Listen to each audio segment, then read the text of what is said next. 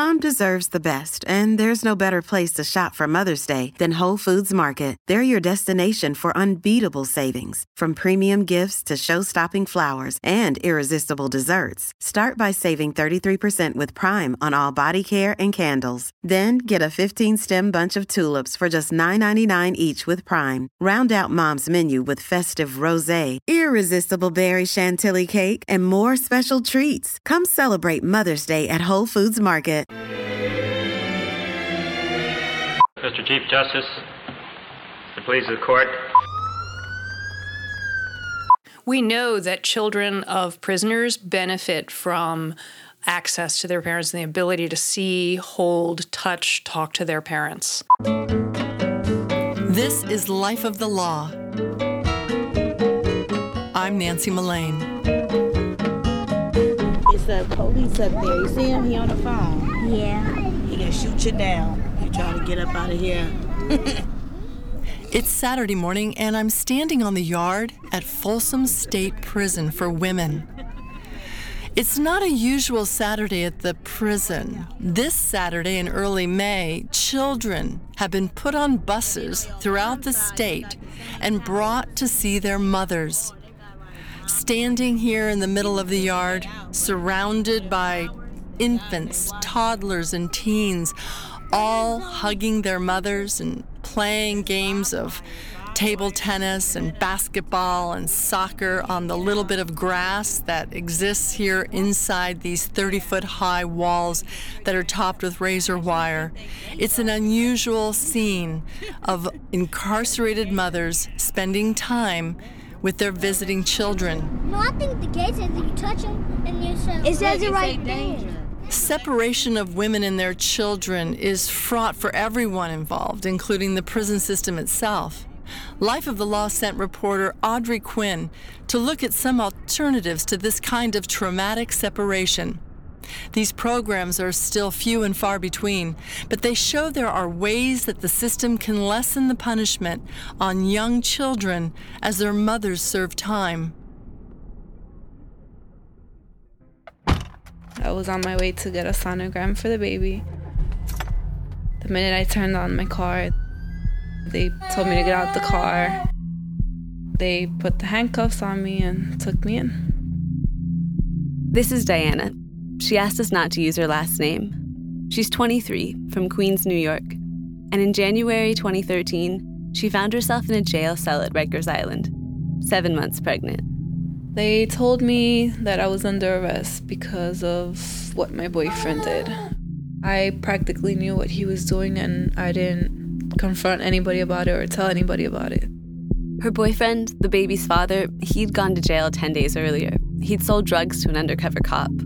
The cop had come to their home, caught the whole sale on video. I was in my room minding my business when the officer came in, and my boyfriend had called me and told me to pass him a bag that was in the room, and that's where the drugs came out of. So that's what I'm in the video doing, just giving the black bag. For that, Diana ended up in Rikers facing a felony charge as an accomplice to a drug deal. She says in jail, nobody would really tell her what was going on. At first, it was like, I couldn't sleep. I was scared of, maybe if I'm sleeping, somebody decides to come behind me and, hurt me or something because I'm pregnant and they feel like I can't defend myself. It was really hard.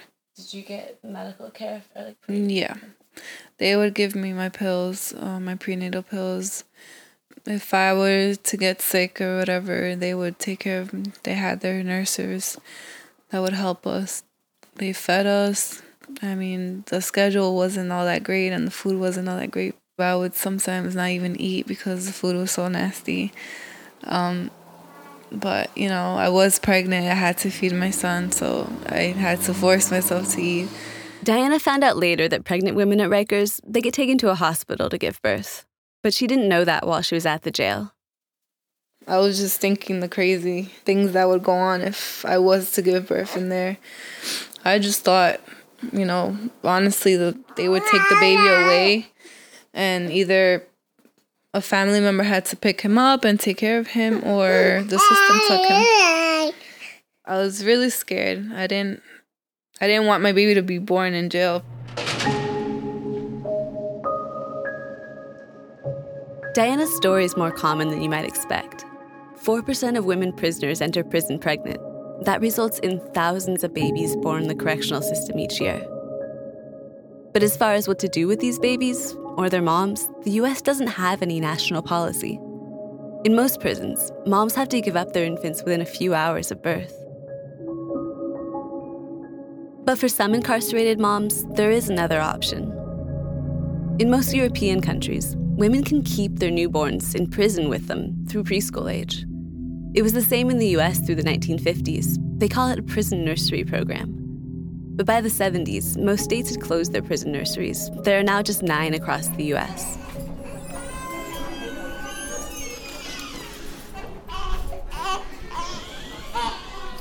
This is the sound of a prison nursery at Bedford Hills Correctional Facility. It's recorded by North Country Public Radio. It's a maximum security prison in upstate New York. Bedford Hills has the oldest prison nursery in the country. Moms in the program, there's about a dozen of them. They stay with their babies in a separate wing from the other prisoners. In the morning, moms go off to their prison jobs, babies go to the nursery, like other kids go to daycare. The moms also get parenting classes. My name is Mary Byrne.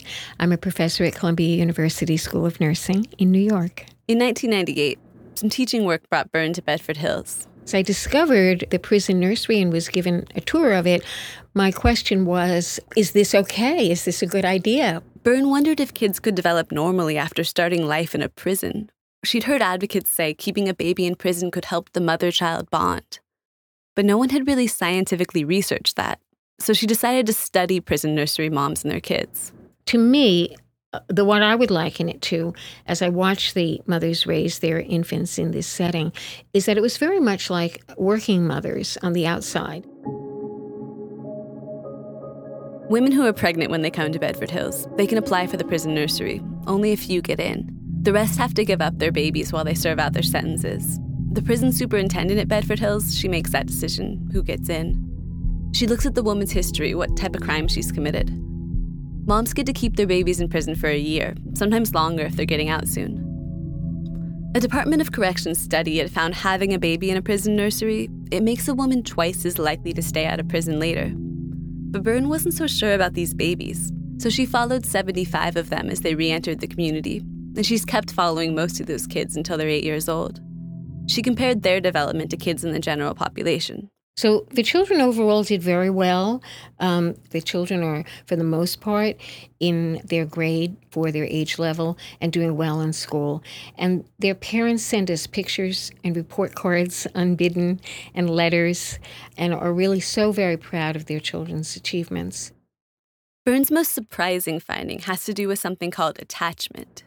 There's a process that goes on through the first 2 years of a child's life related to being able to identify a primary caregiver, investing trust in that caregiver, and knowing that that caregiver will be there in times of fear or illness or loneliness. So the child can wander away and try out new things, but has a secure base to return to and feel protected.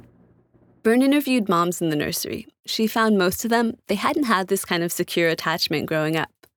Then she tested the babies. There's this really complicated procedure for that. The mom and the baby go into a room.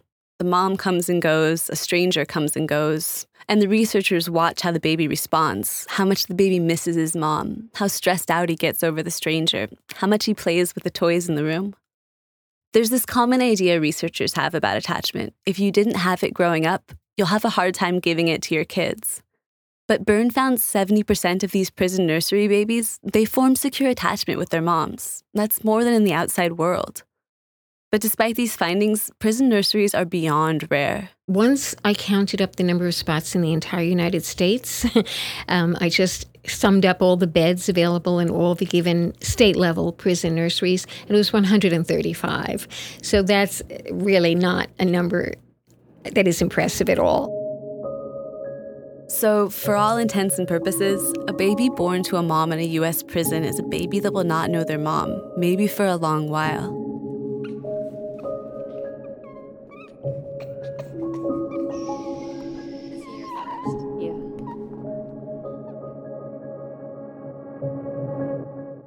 correctional facilities are supposed to be safe places where people who have been convicted of crimes are safely confined and possibly receive some rehabilitative services. That's Georgia Lerner. She leads the Women's Prison Association in New York. She says we shouldn't be asking prisons to provide support for moms and babies. They are not really places that are supposed to be schools, medical hospitals, child care facilities. They were not designed to provide all of these services. And it's really, it's one of the reasons I think it doesn't make a whole lot of sense to send so many people to prison when there are so many issues that could be better addressed in the community where we already have schools, we already have healthcare facilities, we already have mental health providers. The Women's Prison Association started in the early 1800s. Back then, they had to make sure women got their own prisons apart from men. These days, they focus on keeping women out of prison when possible. They work with judges and prosecutors and pull out offenders who might benefit more from alternative programs than jail. This is where we get back to Diana. After 7 weeks at Rikers, she got out on bail just before she gave birth. Her grandmother took her in at her apartment in Queens. Diana was still going back and forth to court. Well, they offered me, if I wasn't to plead guilty, they would give me 3 to 5 years in prison. If Diana did plead guilty, she could get into a drug recovery program instead of doing time. I later learned this happens to a lot of drug offenders, even non-addicts like Diana. Then they brought the bad news that I had to leave baby at home and I had to live in the program. It would be a residential program, and she didn't know how long she'd have to stay. But then the district attorney offered Diana a chance at the Women's Prison Association's program.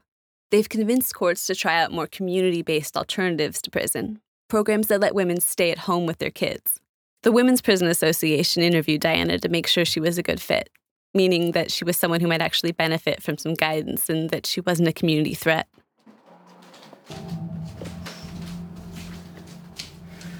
This is our room, and that's where I sleep, and that's where he sleeps.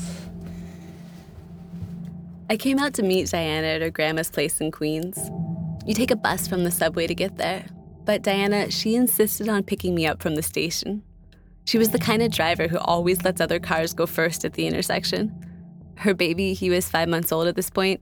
It's too bad he sounds like he's crying the whole time on tape, but really he was just trying to blab at me, smiling the whole time. Say hi.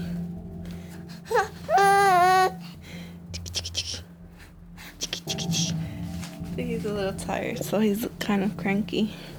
Diana got into the alternative program, so she's home with her son.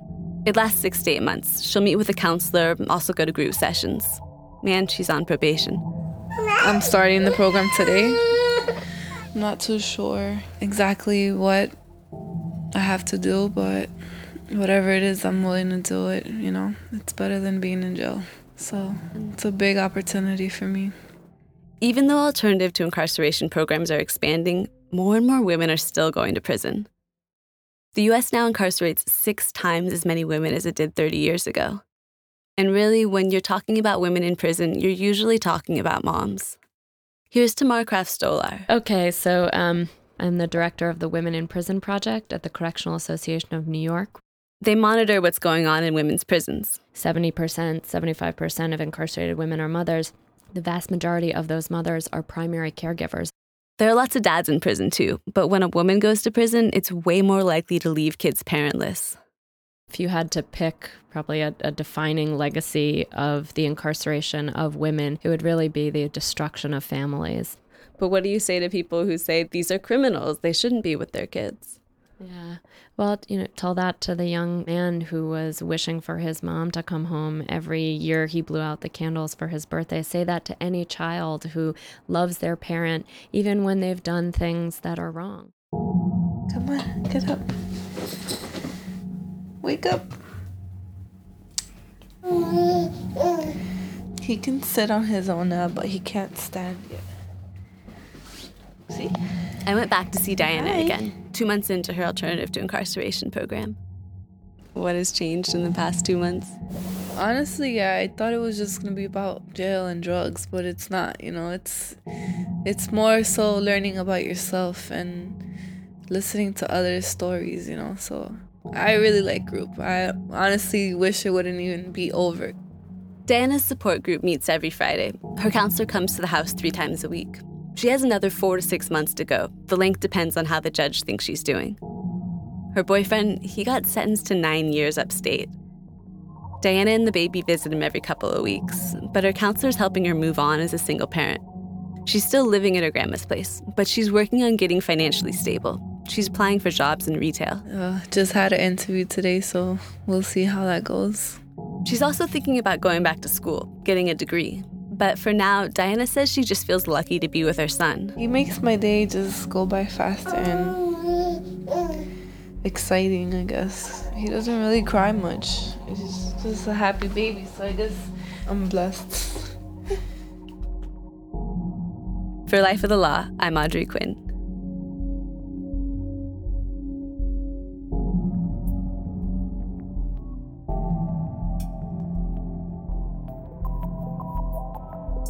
The new season of Orange is the New Black starts up in June of 2014.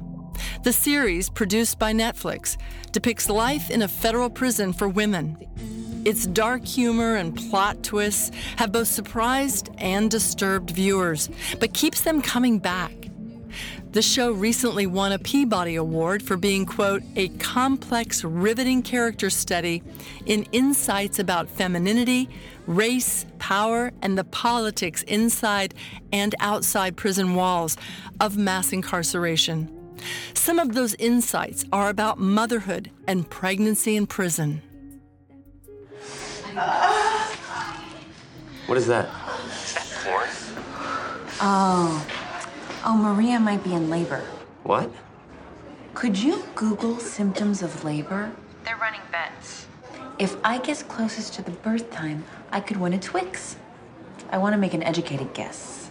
Isn't there a doctor in there? There's a nurse. He says that she's Got to wait till her contractions are less than a minute apart to go to the hospital. That's cutting it pretty close. All right, here we go.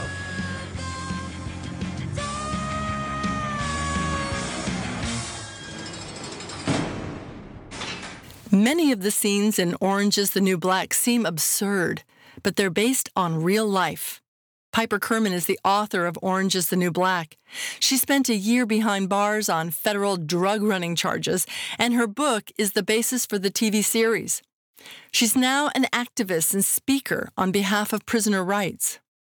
Recently, I had a chance to speak with Kerman in San Francisco for the City Arts and Lectures series. Afterwards, I asked her about how pregnant women and mothers are treated in America's prisons. In every single prison that I was held in, there were pregnant women, and watching them progress through their pregnancy was something sort of heartbreaking as they tried to sort of take really good care of themselves and the baby.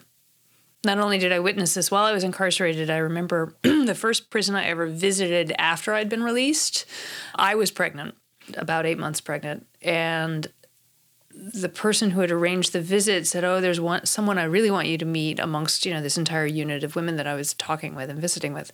And she brought over another woman who is equally pregnant. And I remember just wishing that I could open up the ceiling and just sort of fly out of there with her. Because she said, I'm really worried about the baby. I'm really worried about the delivery. I'm scared.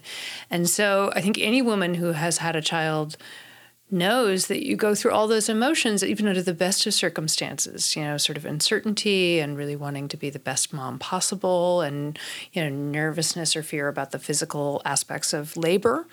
But to go through those emotions and experiences in such harsh conditions as is true of any prison and jail, and, the quote-unquote best prisons and jails I've ever been inside of have still been incredibly harsh environments, is just terrible. And they know that stress for pregnant women has a terrible effect on the babies that they're going to bear. It's not good for babies to have stressed out moms. Actually, some of the latest autism numbers connect, prenatal stress and autism. So the idea that we keep pregnant women in prison when so few of them have committed serious offenses seems inexcusable to me. And then when they have the child, what are we doing to the relationship between mothers and their children? Yeah, so it's devastating when an infant is taken away from a mother. it deprives both the mother and child of the opportunity to go through all of the really important biological bonding that is so necessary for the most healthy sort of parent-child relationship.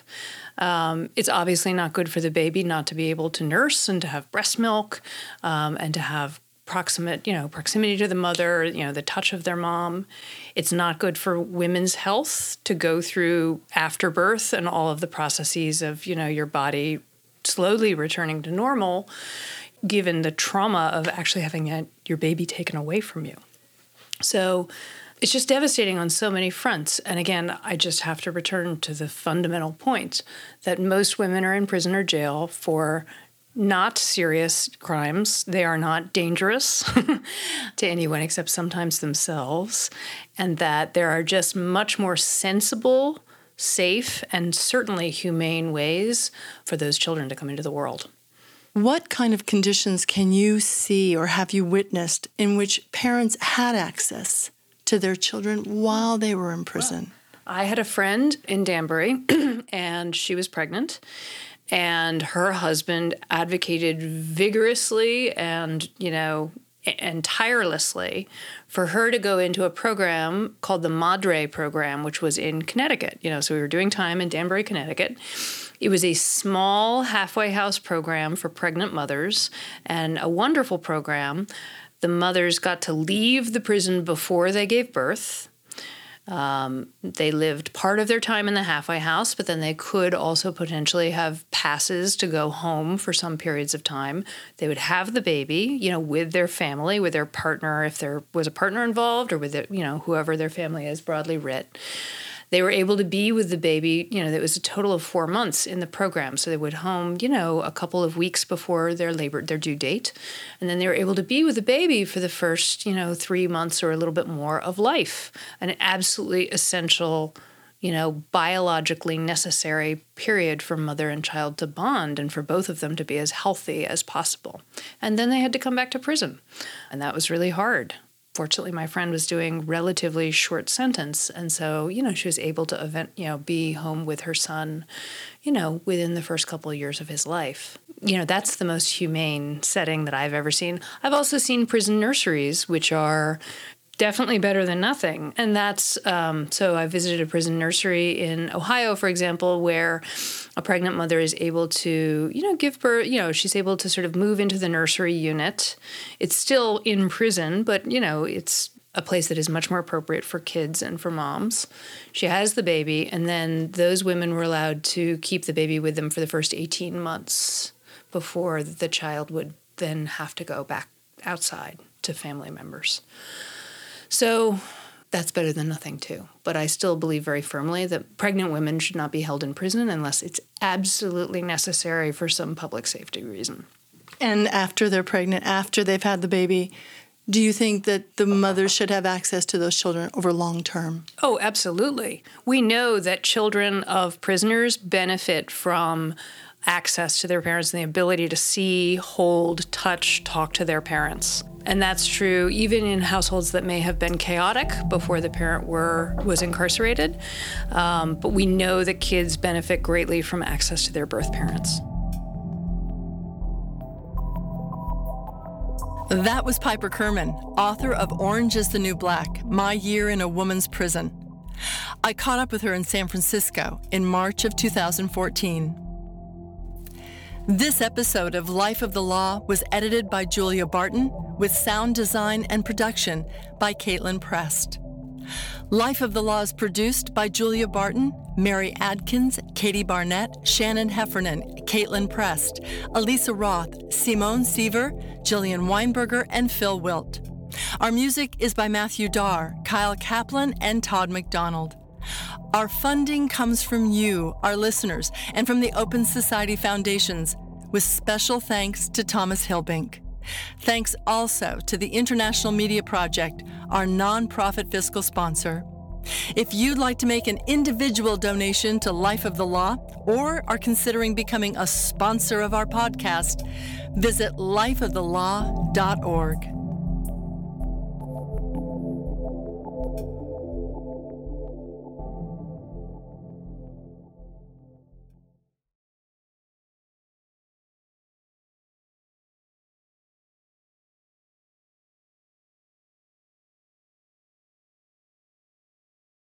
Hi, I'm Amy Choi. And I'm Rebecca Lair, and we are the Mashup Americans. The Mashup Americans.